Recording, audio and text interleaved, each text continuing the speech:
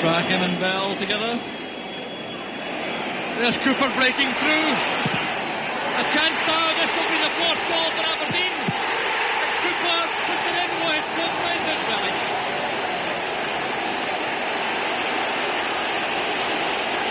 Well, suddenly it's become a rout. Of course, when things are going wrong against you, you don't get the breaks of the ball. Cooper in with Stewart. He didn't really know where the ball was, but he got the break. And as you say, it's a schoolboy's dream, being able to take your time, knowing that really all you got to do is crack it into the back of the net.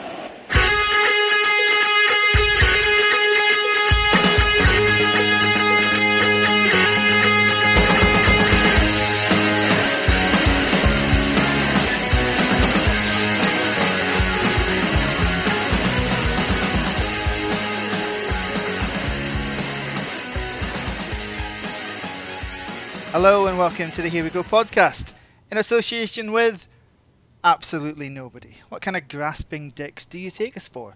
So rather than subject you to a post-mortem on the familiar themes that came out of Saturday's meek capitulation against Motherwell, we're going to use the excuse of International Week to wallow in safe, comfortable nostalgia. Conversations over Aberdeen's greatest 11 will always be dominated by the players that brought home the Cup Winners' Cup. Not just because of the scale of that success, but because the players and management that evening were part of a golden trophy-laden era. So, in this week's show, we're going to come up with a greatest 11 of Don's players who weren't part of that side.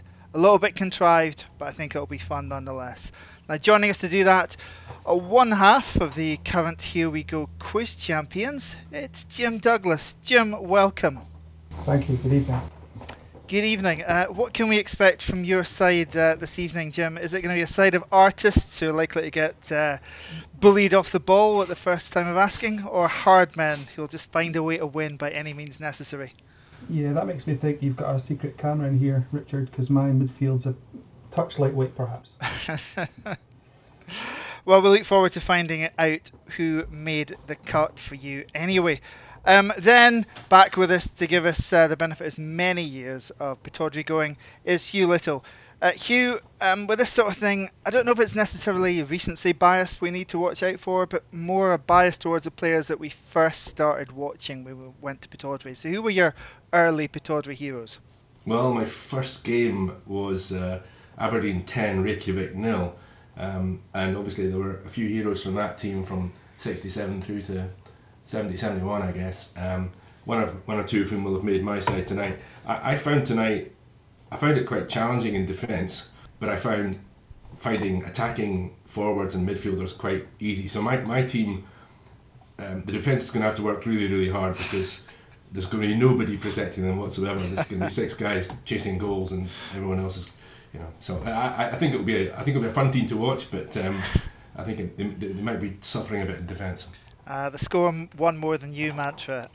I have to agree. I've put together a name of 12 forwards who could be in contention here tonight, along with a host of other guys who've been shoehorned into the wing positions or the attacking midfield positions who could also be utilised up top. So yes, I think these sides might end up being slightly top heavy, but I suppose that's what happens when two of your team's greatest ever centre halves played that night in Gothenburg. Also with us, as ever, is Martin Clunas. Martin, evening. Good evening, Richard. Right then, well, we'll start where these teams tend to start. Number one, the goalkeeper. Jim, I'm sensing ultimately this is going to come down to a pretty straight choice between the goalkeeper immediately pre-Jim Leighton and the goalkeeper immediately post-Jim Leighton. But surprise me. I think I'd have to go for Theo. I think. I'm not sure. I mean, would we make a case for Joe Lewis? I'm not sure. Again, I think I'd have to go for Theo Snellers. Bobby Clark, his longevity was amazing, but I think Theo, in my view, made saves that maybe Bobby didn't, from what I've seen. But I'll remain to be persuaded. But I would have Theo in there ahead of Bobby Clark. Well, I was thinking about this, and I was thinking about the many, many ways in which you could frame this. One of them, I think, is how would these players get on in the modern game? Now, the thing that you might think is Snelders was more athletic, maybe more similar to a modern keeper. But Hugh, Bobby obviously was great with the ball at his feet, so good that he made the outfield team once in a match at St Johnstone back in 71, I think, when he lost his place in the team. So maybe he's got the edge there in terms of what a modern keeper would have. But yourself, who have you opted for? Yeah, no, I've gone for Theo too. I mean, I thought quite hard about it. I actually also would give an honourable mention to Peter Kjær, who I thought was a pretty good goalkeeper and wasn't here long enough. But no, for me, Snelders by far the better shot stopper. I thought braver. Yeah, Snelders would be my choice. Okay, I didn't actually expect that, Hugh, but there we go. Because again, I was too young for Bobby Clark, but people speak really fondly of him. Yeah, listen, and he's got a bit of a legendary status, and justifiably so, because as you say, because of his longevity and so on. But for me, just trying to compare two, and it's almost impossible task. But for me, it would be Theo. I do think it's one of these positions which has really come on in the last 20, 30 years. It's almost a completely different skill set you need to be successful right now, Martin. But of course, this imaginary side aren't necessarily playing right away in modern football. They can play in any imaginary situation that you can think of in your head. The other sort of names I'd throw out, Martin, are names like Fred Martin. He was Scotland goalkeeper in the 1950s. As well as, of course, the goalkeeper when Aberdeen won their first league title in 1955. I think Peter Kjær is right to get a mention. And Jim also brought Joe Lewis to the fore. Does he get a mention? I think when you're talking overall, he gets a mention, but I don't think he necessarily dislodges either Clark or Snelders, does he?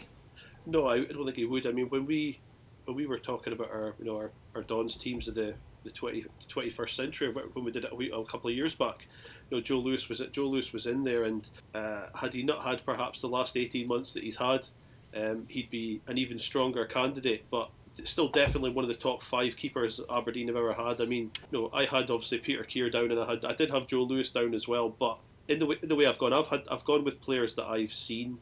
And so I can judge. So I mean, I understand Bobby Clark's legendary status that he has, quite rightly. I've only seen lots of clips of him, but for me, I've had to go for Theo Snelders as well. I'm going to gamble and say there's going to be probably quite a few players that we pick that are going to be part of that cup double winning team from 1990. So that for me, it has to be Theo Snelders. Yeah, I think that's the other thing, isn't it? As well as having a bias towards, the sides that we grew in love with first, I think sides that win trophies are always going to be at the forefront of our thinking here. And Snelders, obviously, as you say, a big part of that team in 89-90. Tremendous performance in the League Cup final, and obviously the decisive moment in the Scottish Cup final. So a surprising moment of unanimity. Oh, God's sake. A surprising moment of consensus amongst us here, as Theo Snelders gets the goalkeeping position for this greatest. Can I just say something there? I met I had a blather with Joe Lewis a couple of weeks ago, and it was interesting. I mean, he admitted a kind of loss of confidence and form, I guess, but he said that having a completely different defence in front of him, he thinks it just got to him a little bit. And in particular, he mentioned Andy Considine. He said, I knew exactly what Andy Considine was going to do, where he was going to be, what he was going to do, and he said that one person gap in the defence, and having all new defenders in front of me, it's just made things just a little bit difficult. So I felt for him a little bit. I think he admitted to a loss of confidence and form, but if you're a goalkeeper and all of a sudden you've got 5 new guys in front of you, and then those 5 guys get injured, and then there's a combination of various midfielders in front of you, it must be quite challenging. I think it's a not often enough discussed point that the defence works as a whole, including the goalkeeper, and the disruption back there, the changes back there are going to impact everybody, including the goalkeeper. Mm-hmm. When we talk about the keepers that we have talked about, Theo Snelders came in and he had the huge benefit of still having McLeish and Miller in front of him.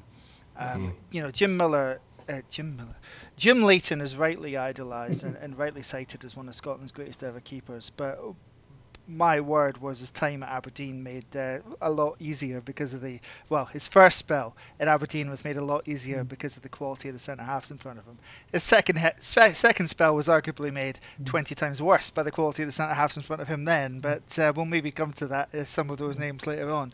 Bobby Clark had a bit of a reputation amongst some friends of mine as a bit of a statue for shots. Was that unfair? Watching shots go past him occasionally. Yeah, if you look at the old sort of black and white film, there are times definitely when shots are flashing in and he just didn't move for them. He maybe, he's a very intelligent guy. He maybe took the view, I'm not getting that, so I'm not going to try. But it was quite a strange thing to watch at times as a fan, because you thought, why didn't you even dive there? But it happened more than just occasionally. But one of Jim Leighton's specialities used to be just kind of ushering the ball past the post, but actually realising it's gone inside the post. So even the best made mistakes. Let's move on from the goalkeeper discussion and see who joined the Dutch international, the Dutch cap. Martin, that's one of your favourite jokes, isn't it? It really is one of my favourite jokes. To right back, and this is a position where some of the names, I would say the majority of the names I've got written down, really go back into the club's history. So of the 5 names I've got names which really kind of resonate, like Willie Cooper, Donald Coleman, Jock Hutton. All 3 of those were Scotland internationals.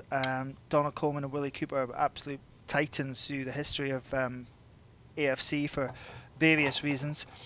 When it comes to this team, again, I suspect maybe someone who just missed out on that side in Gothenburg, arrived a few months later, might well be the man right back in your team, Hugh. McKimmie. Yes.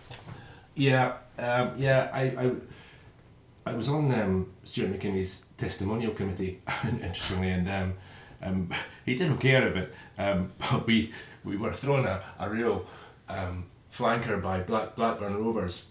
Got the game against them. They just won the Premier League, and we were advertising tickets for sale with the Shearer and Sutton up front sort of thing, and of course neither of them pitched up, so it was a bit of a letdown. And Kenny Dalglish, I have to tell you, wasn't the nicest guy in the world on the night. But Stuart McKimmie was a completely reliable right back. Probably one of the best of his era, I think. Maybe should have got more caps. Scored a very famous goal for Scotland against Argentina, but genuinely was reliable at right back. Didn't have not many car crashes around him. Decent going forward, good pace. So yeah, McKimmie for me is pretty much straight in there. Jim, the thing with Stuart McKimmie, which I think affected his place in the affections of Dons fans for quite a few years, was a way in which his time at Pittodrie came to an end. Yeah, I think he maybe stayed on too long. Could you say that about maybe some later entrants like Jim Bett? Maybe you could mention. I looked at Stephen Wright as another possibility. I thought, was Wright's peak for a couple of years better than McKimmie's? Perhaps, maybe that's a silly thing to say, but Wright's tenure was so short, really 5 years at Aberdeen, then after he moved to down south, it really went downhill for him, and he had a lot of short stints elsewhere. So I think McKimmie has to be in there at the right back position. 40 caps was a decent amount, but maybe not as many as he should have had. The other name I've got down here, Martin, is a guy that played everywhere across that back four, really. Kevin McNaughton. That's a good shout. I mean, I've went for Yeah. McKimmie. I mean, I'll be honest. I was more struggling for left backs, so I actually had McNaughton as kind of one of my choices at left back. But he's a really good shout there as well. I mean, basically Super Kev when in a team that wasn't really doing very well. He was one of the few that stood out. And you mentioned earlier perhaps recency bias. Someone like Kevin McNaughton does definitely.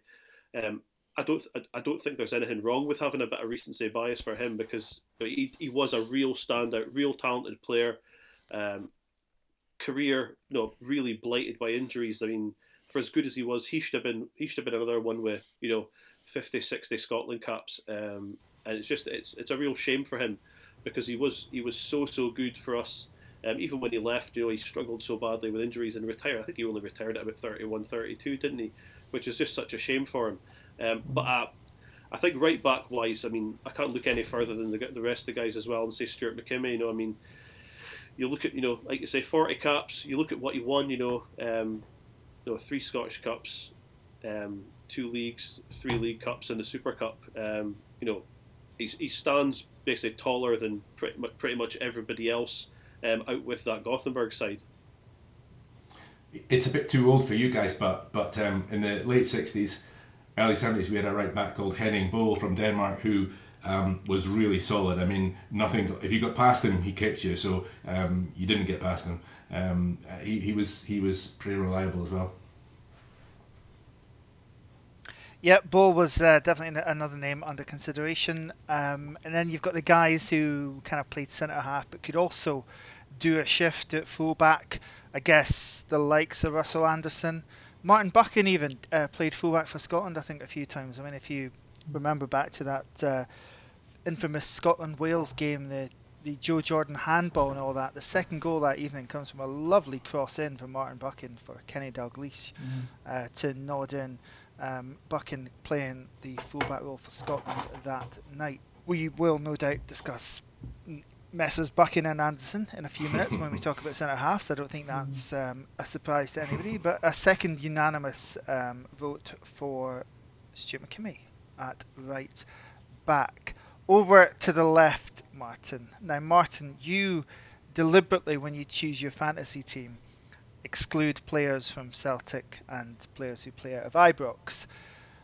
Are you going to be quite the same with your Don's 11 and exclude anyone who went to Rangers?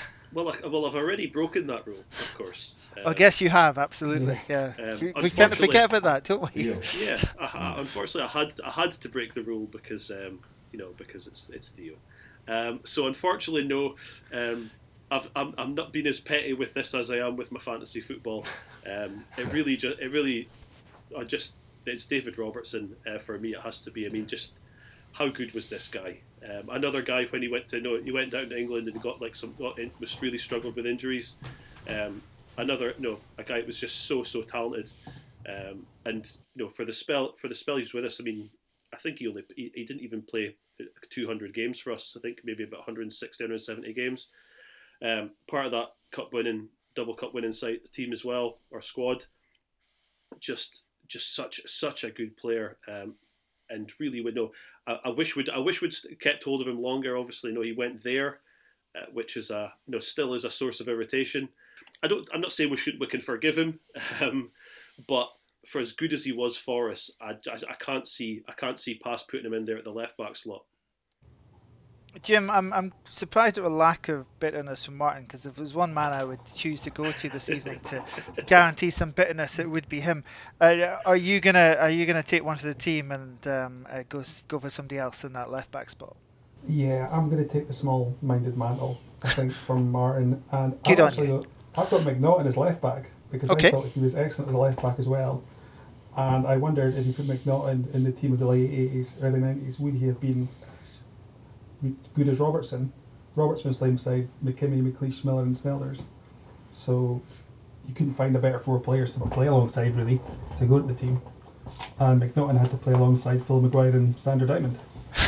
So I think you could make McNaughton, when he first came in, it always seemed to be up on the main stand side. I don't know, it's just my memory bias, but he always seemed to skate up that side because I sit in the south stand. He always seemed to really possible angle to get up the flank that side, and he always seemed to just skimming down the side like he was almost like he was kind of floating. And he's maybe my slight nostalgia pick, but I'd be quite happy to have McNaughton in there.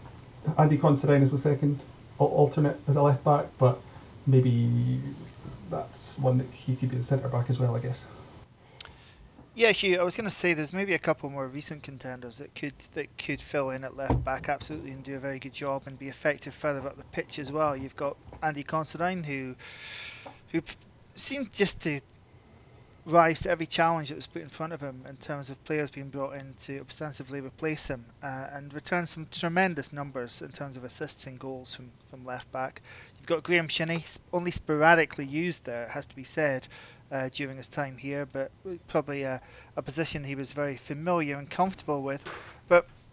And then there was a guy who was probably in the team for the first 120 games that you saw at Pittodrie, because Ali Shewan had a remarkable run in the late 60s, didn't he, of never missing a game.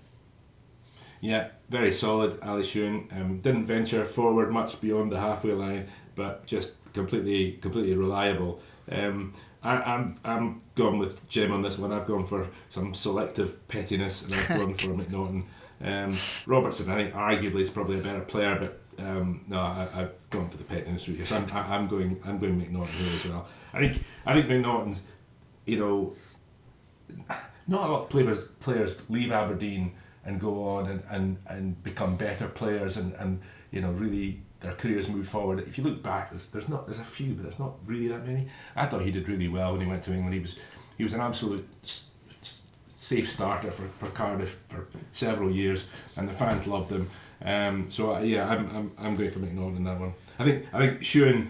Shewan just wasn't. Shewan was a good defender, but McNaughton and Robertson gave you much more.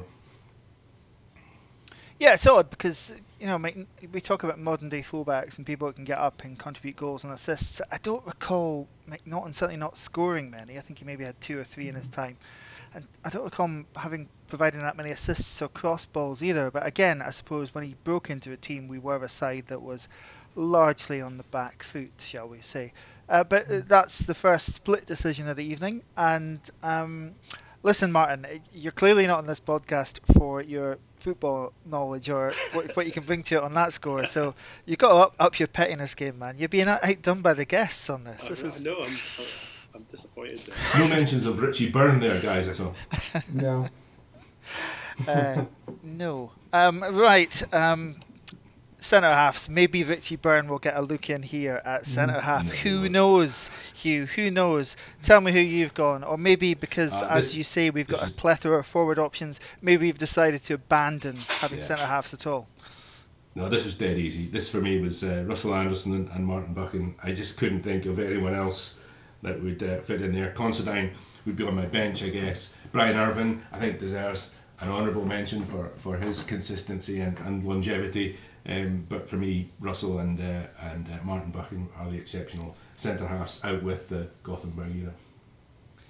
Yeah, Martin Buchan's an interesting one because Martin Buchan seems, to someone that never saw him play for Aberdeen, obviously, but he seems to me like somebody who's ready-made for like a modern-day centre half, Jim. Just that ability to come north with the ball, come out with the ball, be comfortable in possession, but still be able to fight your fight and win your battles at centre half. Yeah. I don't know whether you've gone just for players that you've seen, Jim. Maybe that's going to exclude Martin from your team.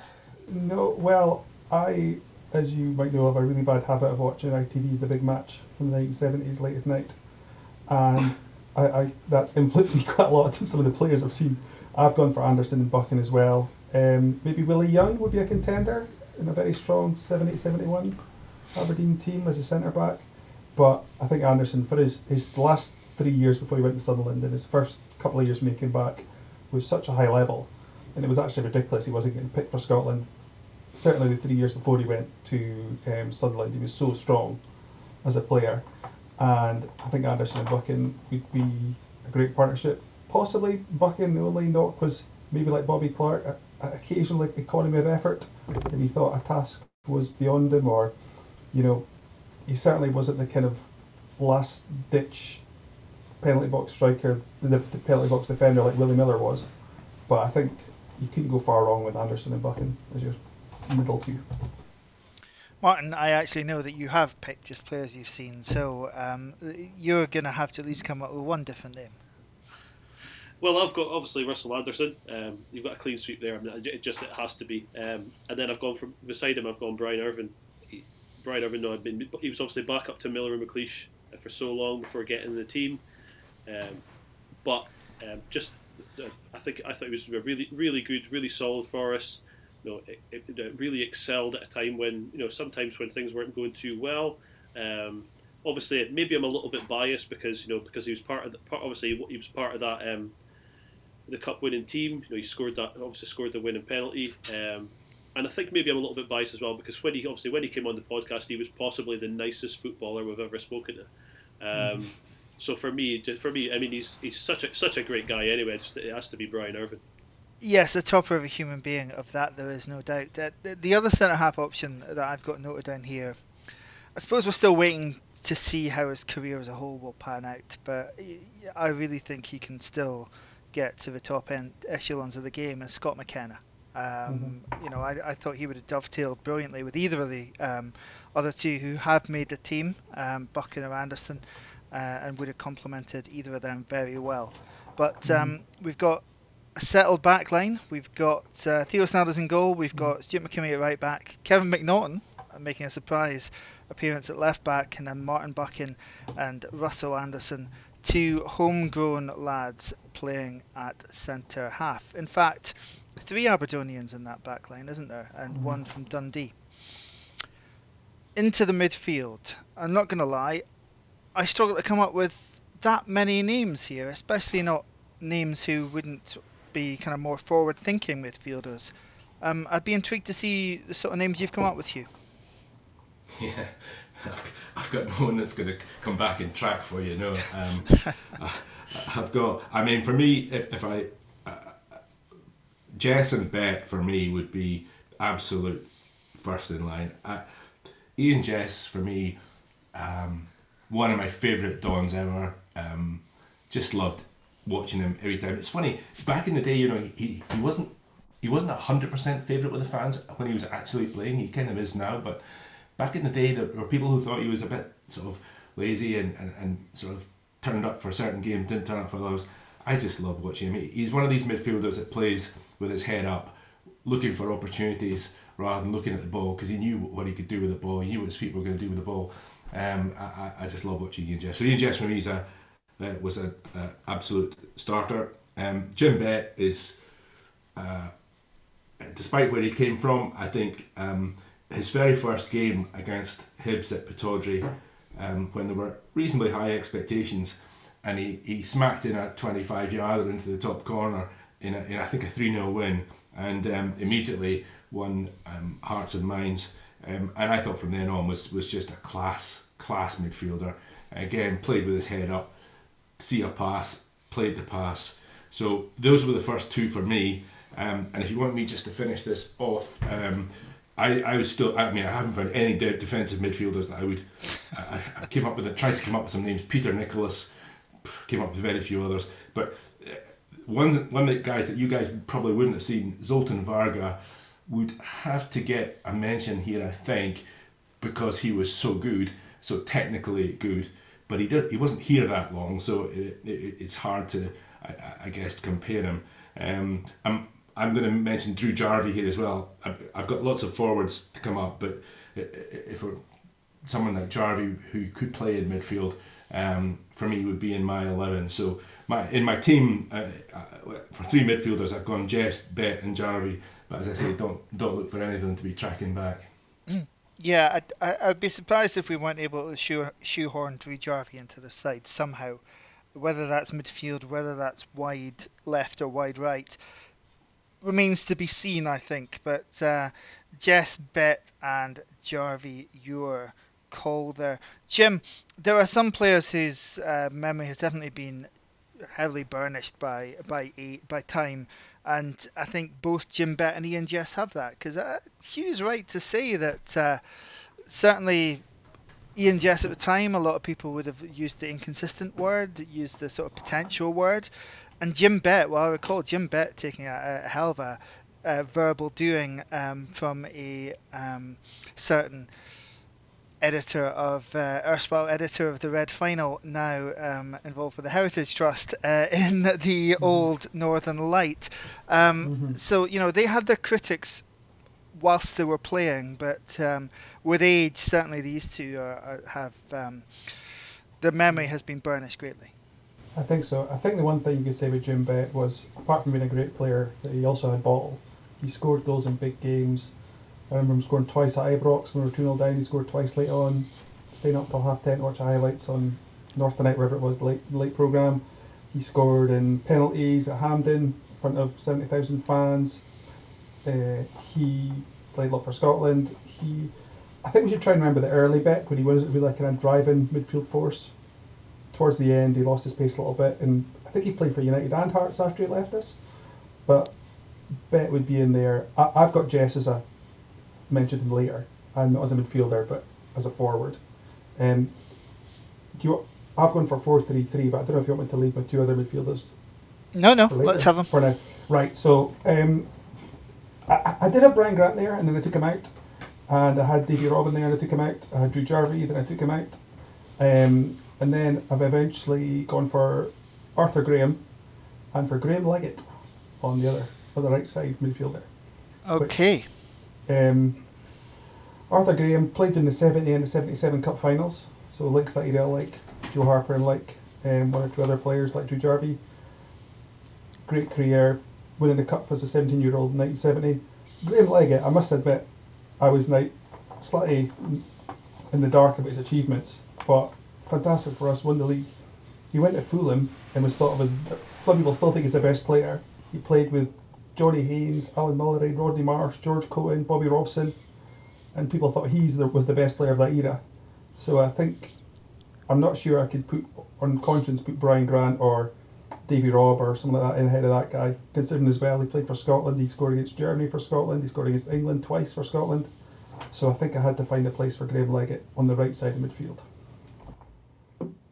Yeah, I've got Leggett down as in the sort of winger positions. It's very, very difficult to compare positions in the 50s or even going further back to the 30s and 20s with modern day positions. But I think that side of the 50s, that Aberdeen side of the 50s, probably needs to be represented somewhere along here.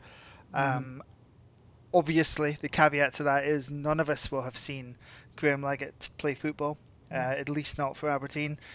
He did have a lengthy career down south, and then obviously went on to become well known in Canada as a commentator and broadcaster over there.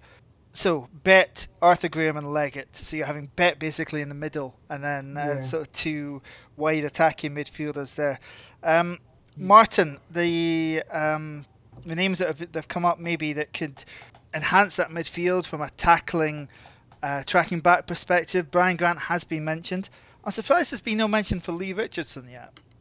Yeah, it's a bit of a shock. I had Rico down. I did also have Brian Grant as well. Look, since 2015 we've been doing this podcast, and every time we share a post on Twitter or Facebook, anytime Brian Grant's mentioned, we always hear the word underappreciated or underrated.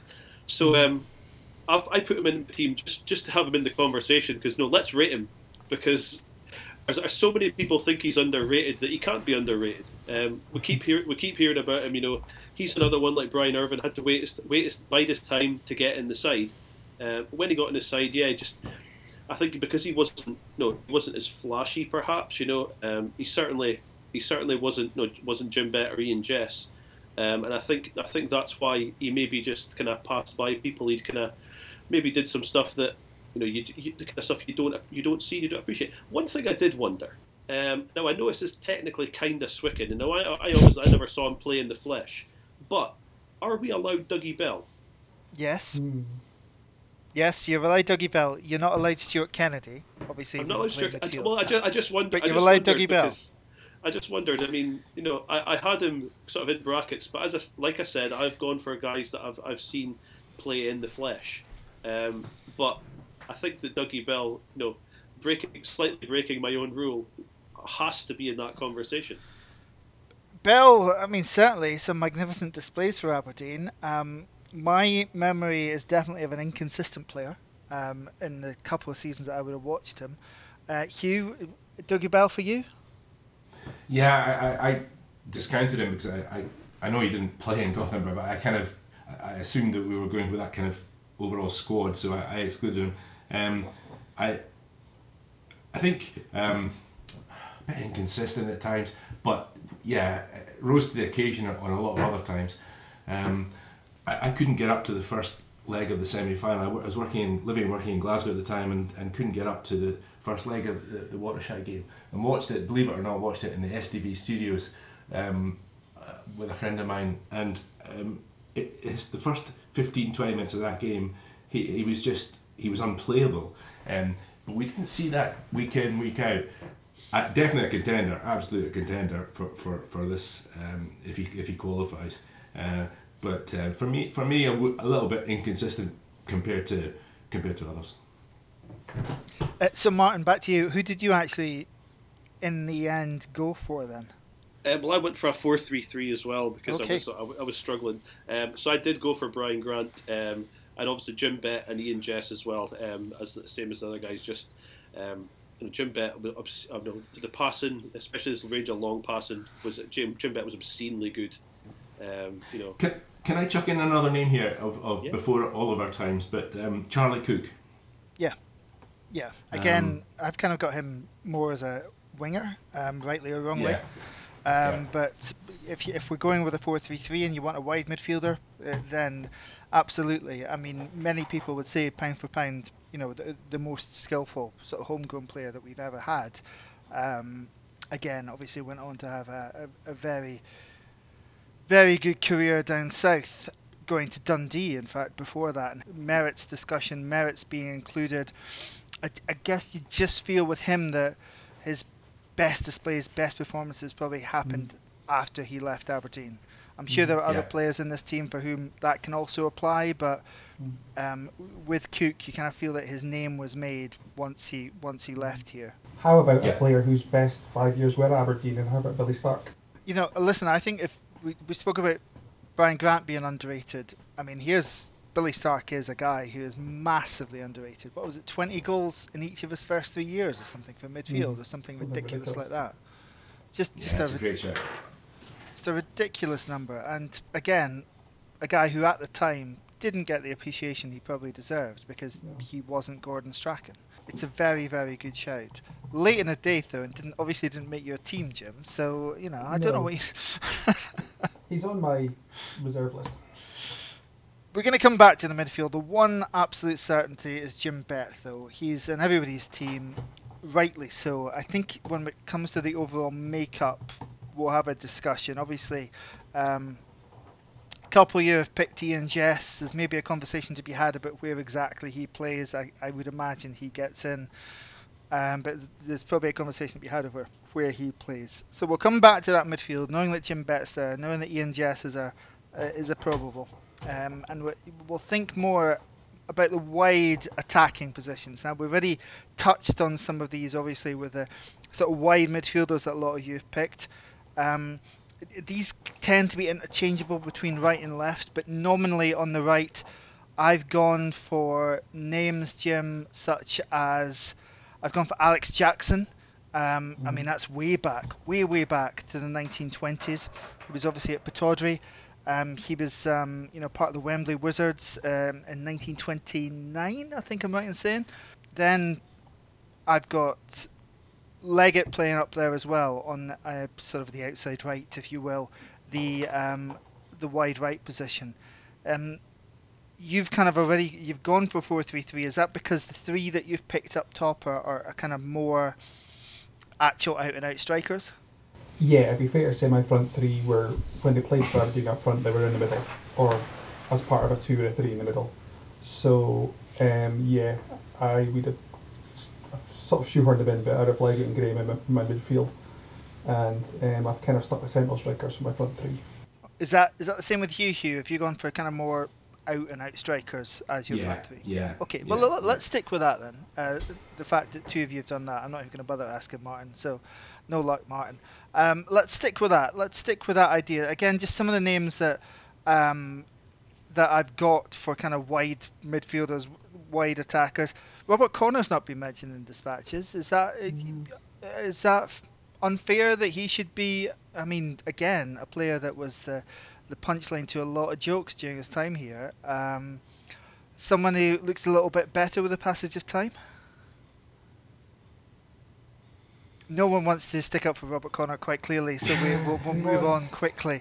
I mean, he was, again, he's maybe stayed on a year or two too long. Part of a very good Dundee team, I guess, just before he came to us, but I think he's underrated even more so than Brian Grant, but probably for a reason. And the Bobby's Blouse cartoon also haunted him a bit, which in the Northern Light as well. I've got Paul Mason's name down as well. I don't know if he's been mentioned in dispatches yet, but again, someone that would just buzz about around the attackers. Then there's two guys who, again, maybe because they're here now and aren't showing their best form now, maybe won't be part of this discussion now, but if we do it in 10 years' time, I wonder if they wouldn't be. Johnny Hayes and Niall McGinn, they've had really good Aberdeen careers, Martin.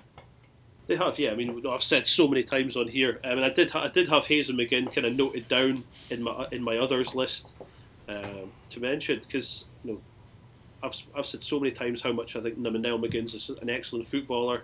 I think he's certainly faded from what he was, but he's one of those guys who we've said before can do things with the ball that we didn't have anybody else that could do them.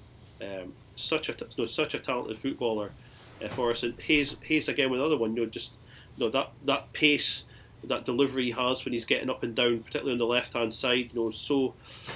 So adaptable as well. Where we've seen him at left back, we've seen him at left midfield, we've seen him even sort of a little bit more centrally as well. And that's two guys that definitely are worthy of a conversation. I mean, I don't need to repeat how big a fan of Niall McGinn I have been in his time in Aberdeen.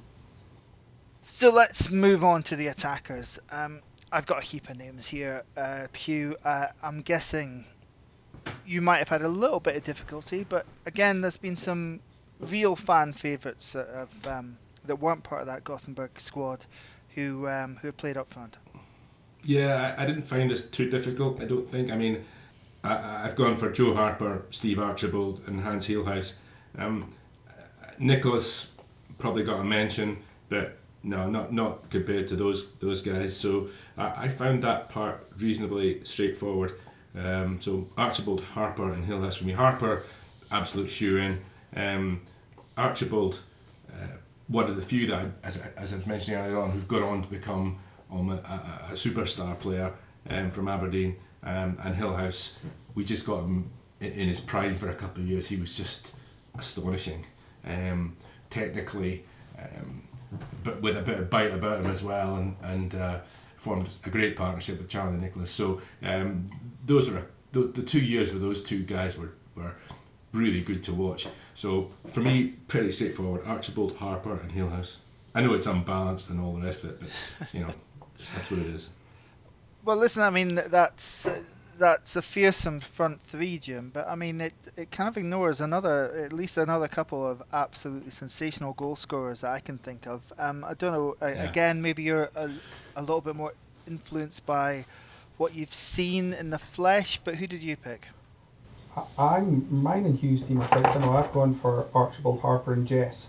I did have second thoughts for Archibald. I mean, apart from Varga, is there anyone else in our list who spent such a short time at Pittodrie? He was only 3 seasons, I think. 2.5. 2.5, yeah, so even less than that. But Jess, up until he broke his leg against Clydebank up front, and Archibald, Harper, because of his longevity and the amount he scored, definitely. I considered guys like Shearer and Varga. Maybe Jim Forrest had a very good record for Aberdeen. He was part of a very strong team. But I've put Jess up front, and I think just pure quality for Harper and Archibald would have to be the other part of my front three. Martin, there's some names from way back in the past, names that dominated the top scorers list before Joe Harper came on the scene. Names like Benny Yorston, George Hamilton, Matt Armstrong. If we had a way of really judging them, I'm sure they would properly be in this conversation. But equally, latterly, we've had some names that fans have just adored. Your McDougals, your Shearers, your Rooneys. Who have you gone for up front? Well, I'm glad you mentioned him there. I've gone for Hans Heelhuis, obviously. Back at a time when Aberdeen were signing players who were able, foreign players who are still going to the World Cup. That's obviously a long time ago. He obviously went to Italia 90 with that Holland side, a really, really good player. So had to be him. I've also gone for alongside him Duncan Shearer, who I absolutely loved during his time at Aberdeen. What's such a great player, a great striker for us. And I've gone for Adam Rooney. I'm well aware that he probably won't get into this side because there are guys like Joe Harper who who are probably more deserving of it. But I think that Rooney deserves to be in the conversation. I mean, here's a guy who, what was it? I think 3 seasons in a row. 3 seasons in a row, he got 20 or more goals for us. We'd certainly rip our hands off for that right now. If we could swap prime Adam Rooney for Jet, that would be amazing. A guy who deadly from the penalty spot as well. You would bet your granny's cold weather payments on Adam Rooney from the penalty spot. He was that deadly. The spell that few seasons he was with us, up until he started to maybe be played out a little bit out of position, was excellent. So I think I've put him in there, knowing fine that he's probably not going to get into the side. But I do want to just stick my tuppence in for him. Rooney and Shearer and Harper all had in common was right place, right time. But every time they had a chance, they put a shot on target. It was remarkable. If you look at all 3 of those guys, if you gave them the ball in the right position at the right time, they would put a shot on target. Whether it went in or not was up to the goalkeeper. But absolute finishers. You didn't get a lot of other things from them. They were just fantastic clinical finishers. Shearer, again, a lovely guy by the way, and but absolutely deserving of mention on here. Martin, I reckon you've just put Rooney in there as sort of payback for him missing out on our team of the century a couple of seasons ago. Would you like to confirm or deny that? No, not at all. I mean, I did have Stavrum down as well. To be honest with you, I figured no, if I wasn't going to put because I wasn't going to put Kevin McNaughton in my team, I wouldn't have McNaughton whipping in those balls for Stavrum to be offside for. So that's why I left him out. Here's a question for you guys. Until this last season, who's the highest paid player at Aberdeen? Before the 2021 season, Craig Hignett. Who was the highest paid player? Hignett. No, it was Stavrum. Oh, really? Really? Yeah, Stavrum was on $5,000 a week back in 2000 and something. Well, I mean, he did come from high-wage countries, I suppose. It was Sweden he came from, wasn't it? I'm quite surprised Hignett wasn't more than that back in '97, though, to be perfectly honest. But especially when you consider his loyalty bonus. Craig Hignett is a man not being mentioned in dispatches. We speak about Steve Archibald having a short time at Pittodrie. Well, it was slightly longer in the 14-16 games that Craig Hignett deigned to give us. I'm really shocked that Frank McDougall hasn't made any of those teams. Again, maybe suffering from the fact that his time at Pittodrie was cut so short. But one of the probably few players that came in the immediate aftermath of that Gothenburg team that had a real chance of enhancing what was available to him. Maybe not as good an all-round attacker as the likes of Archibald or McGee, but just a poacher, an out-and-out goal scorer. Anyway, from your teams, there is a fairly clear consensus here in that Joe Harper, Steve Archibald and Hans Hjulhuis are all in 2 of your lineups. So they will make up our front 3. So Harper, Archibald and Hjulhuis, which is Hugh's team, as it happens. Can I mention 2 other players with maybe? Yeah, go for it. 2 players who stayed here and then went away and came back. Scott Booth and Joe Miller. Both been excellent strikers. And, well, Joe Miller was a wide player in their time. Not in there ahead of those, but I'm surprised we haven't mentioned them. Is Joe Miller another underrated category for us? Underwhelming for me, Jim. I'm sorry, but both spells, to be honest, I was delighted when Celtic paid as much as they did for him. Scott Booth, was he? I loved him when he broke through, but again, did he? We speak about Jess maybe not fulfilling his potential. But we think as Aberdeen fans that Jess came back and he did that. And I mean, Booth's a good player, but did he do enough for Aberdeen at the time he was here? I mean, he is in the top 10 all-time goal scorers, and he did play quite a few seasons for us. But again, it's maybe just tainted by the fact that the performance of the side dropped off a bit during the seasons he was in the first team. He was here in a spell where we kind of went from really challenging for the league titles to a point where we nearly got relegated. So I don't know. I wouldn't have them. I thought they might have been in dispatches. Well, some of the other names I've got down, I don't know if I mentioned them already, but George Hamilton, Mark Armstrong, Paddy Buckley, again, some of the members of that 50s team.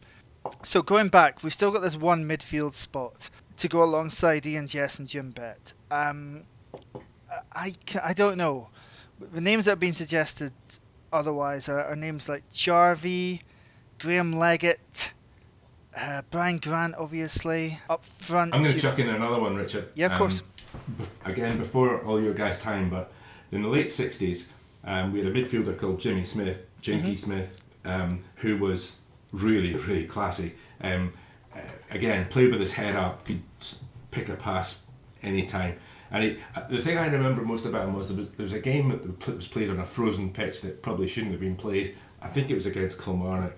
We won 4-0, and it was like, I hate to say this, but it was a bit like Gascoigne against us at Ibrox. He was just unplayable. Nobody got near him. He went on to have a decent career at Newcastle before, I think, injury took its toll. But he would be, for me, he would get a mention in some of this. I think I said earlier that we'd find a way to get Drew Jarvie in the team, and the weight of his goals, the partnership he had with Harper, the ability to play in a number of different positions, the fact that he was still an integral member of the team that won the title in 79-80, sort of 8 years after he signed. I think he has to get in this team somewhere. You know, that might be in a slightly unfamiliar position, asking him to play a little bit more central than he might otherwise do. So be it. But for me, I think Drew Jarvie has to get in there somewhere, and if it has to be in midfield, then so be it. I think Graham Leggett is very unlucky to miss out, and I think if you were picking a side which was balanced and which you wanted a team to win football matches, you might pick a Brian Grant, you might pick a Lee Richardson to go in there, you might pick a Peter Nicholas, and then if we'd had more evidence, you might pick somebody like Zoltan Varga. But yeah, Drew Jarvie for me, is there going to be any complaints if Jarvie gets that last spot? Not from me. No, none at all. He was in my team and then out and then in, so I can't really complain. Okay, we have a settled 11. The only thing really left to choose, and I'm not going to ask you to pick subs, we've had the discussion, you can just pick some random names from those, is your manager. So, Martin, I don't know whether you've actually thought about this yet, but of all the Aberdeen managers who weren't Sir Alex Ferguson, who would you pick to manage this team? Well, I haven't thought about this at all. You know what? I'm going to go for it. No, we'll go for Derek McInnes. We've rightly given him a lot of hard time on here. Towards the end, the period wasn't good, but when it was great, it was brilliant under him.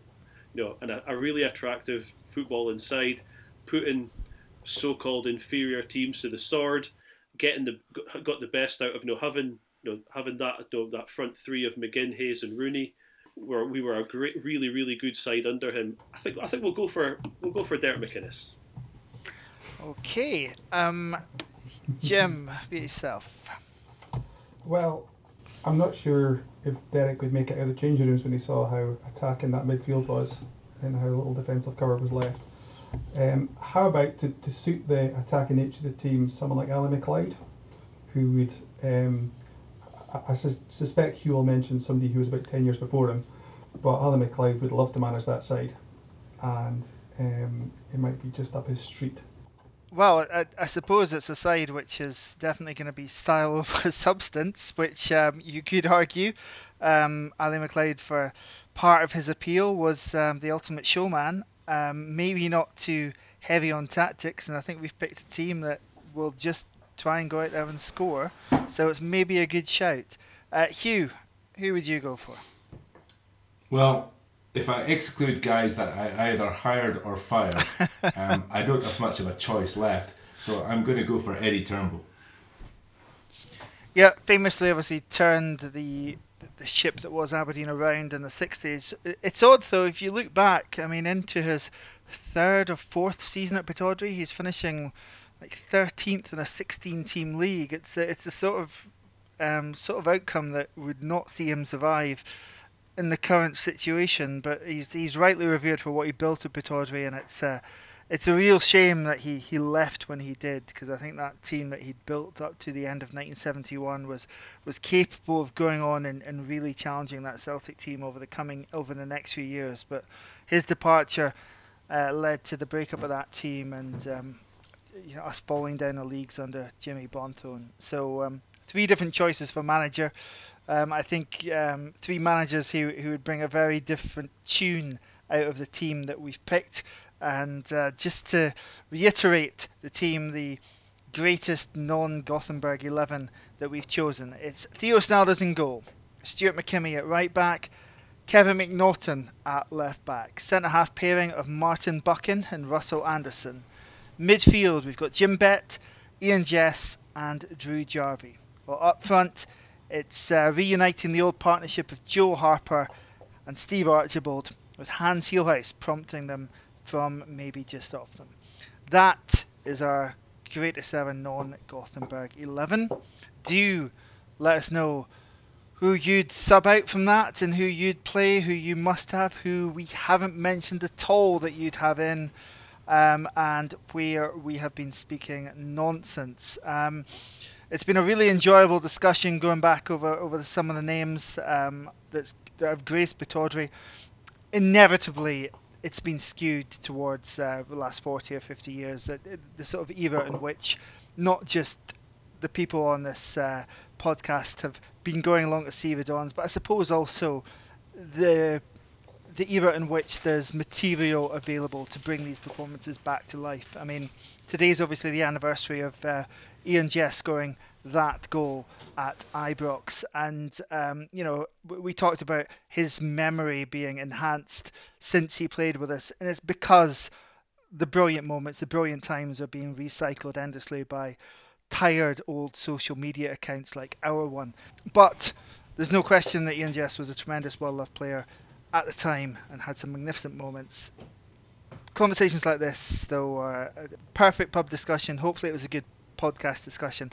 And my thanks joining us tonight to have that discussion to Hugh Little. Hugh, thank you. My pleasure. Enjoyed it. And to Jim Douglas, who might be back to defend his crown before the end of the year. Yes, I'm looking forward to that. Thanks, Richard. Are you in training already, Jim? Very much so. I'm taking a week off work. And to Martin Clunas. Martin, thank you. Thank you, Richard. Well, that was a lot of fun. I hope you enjoyed it too.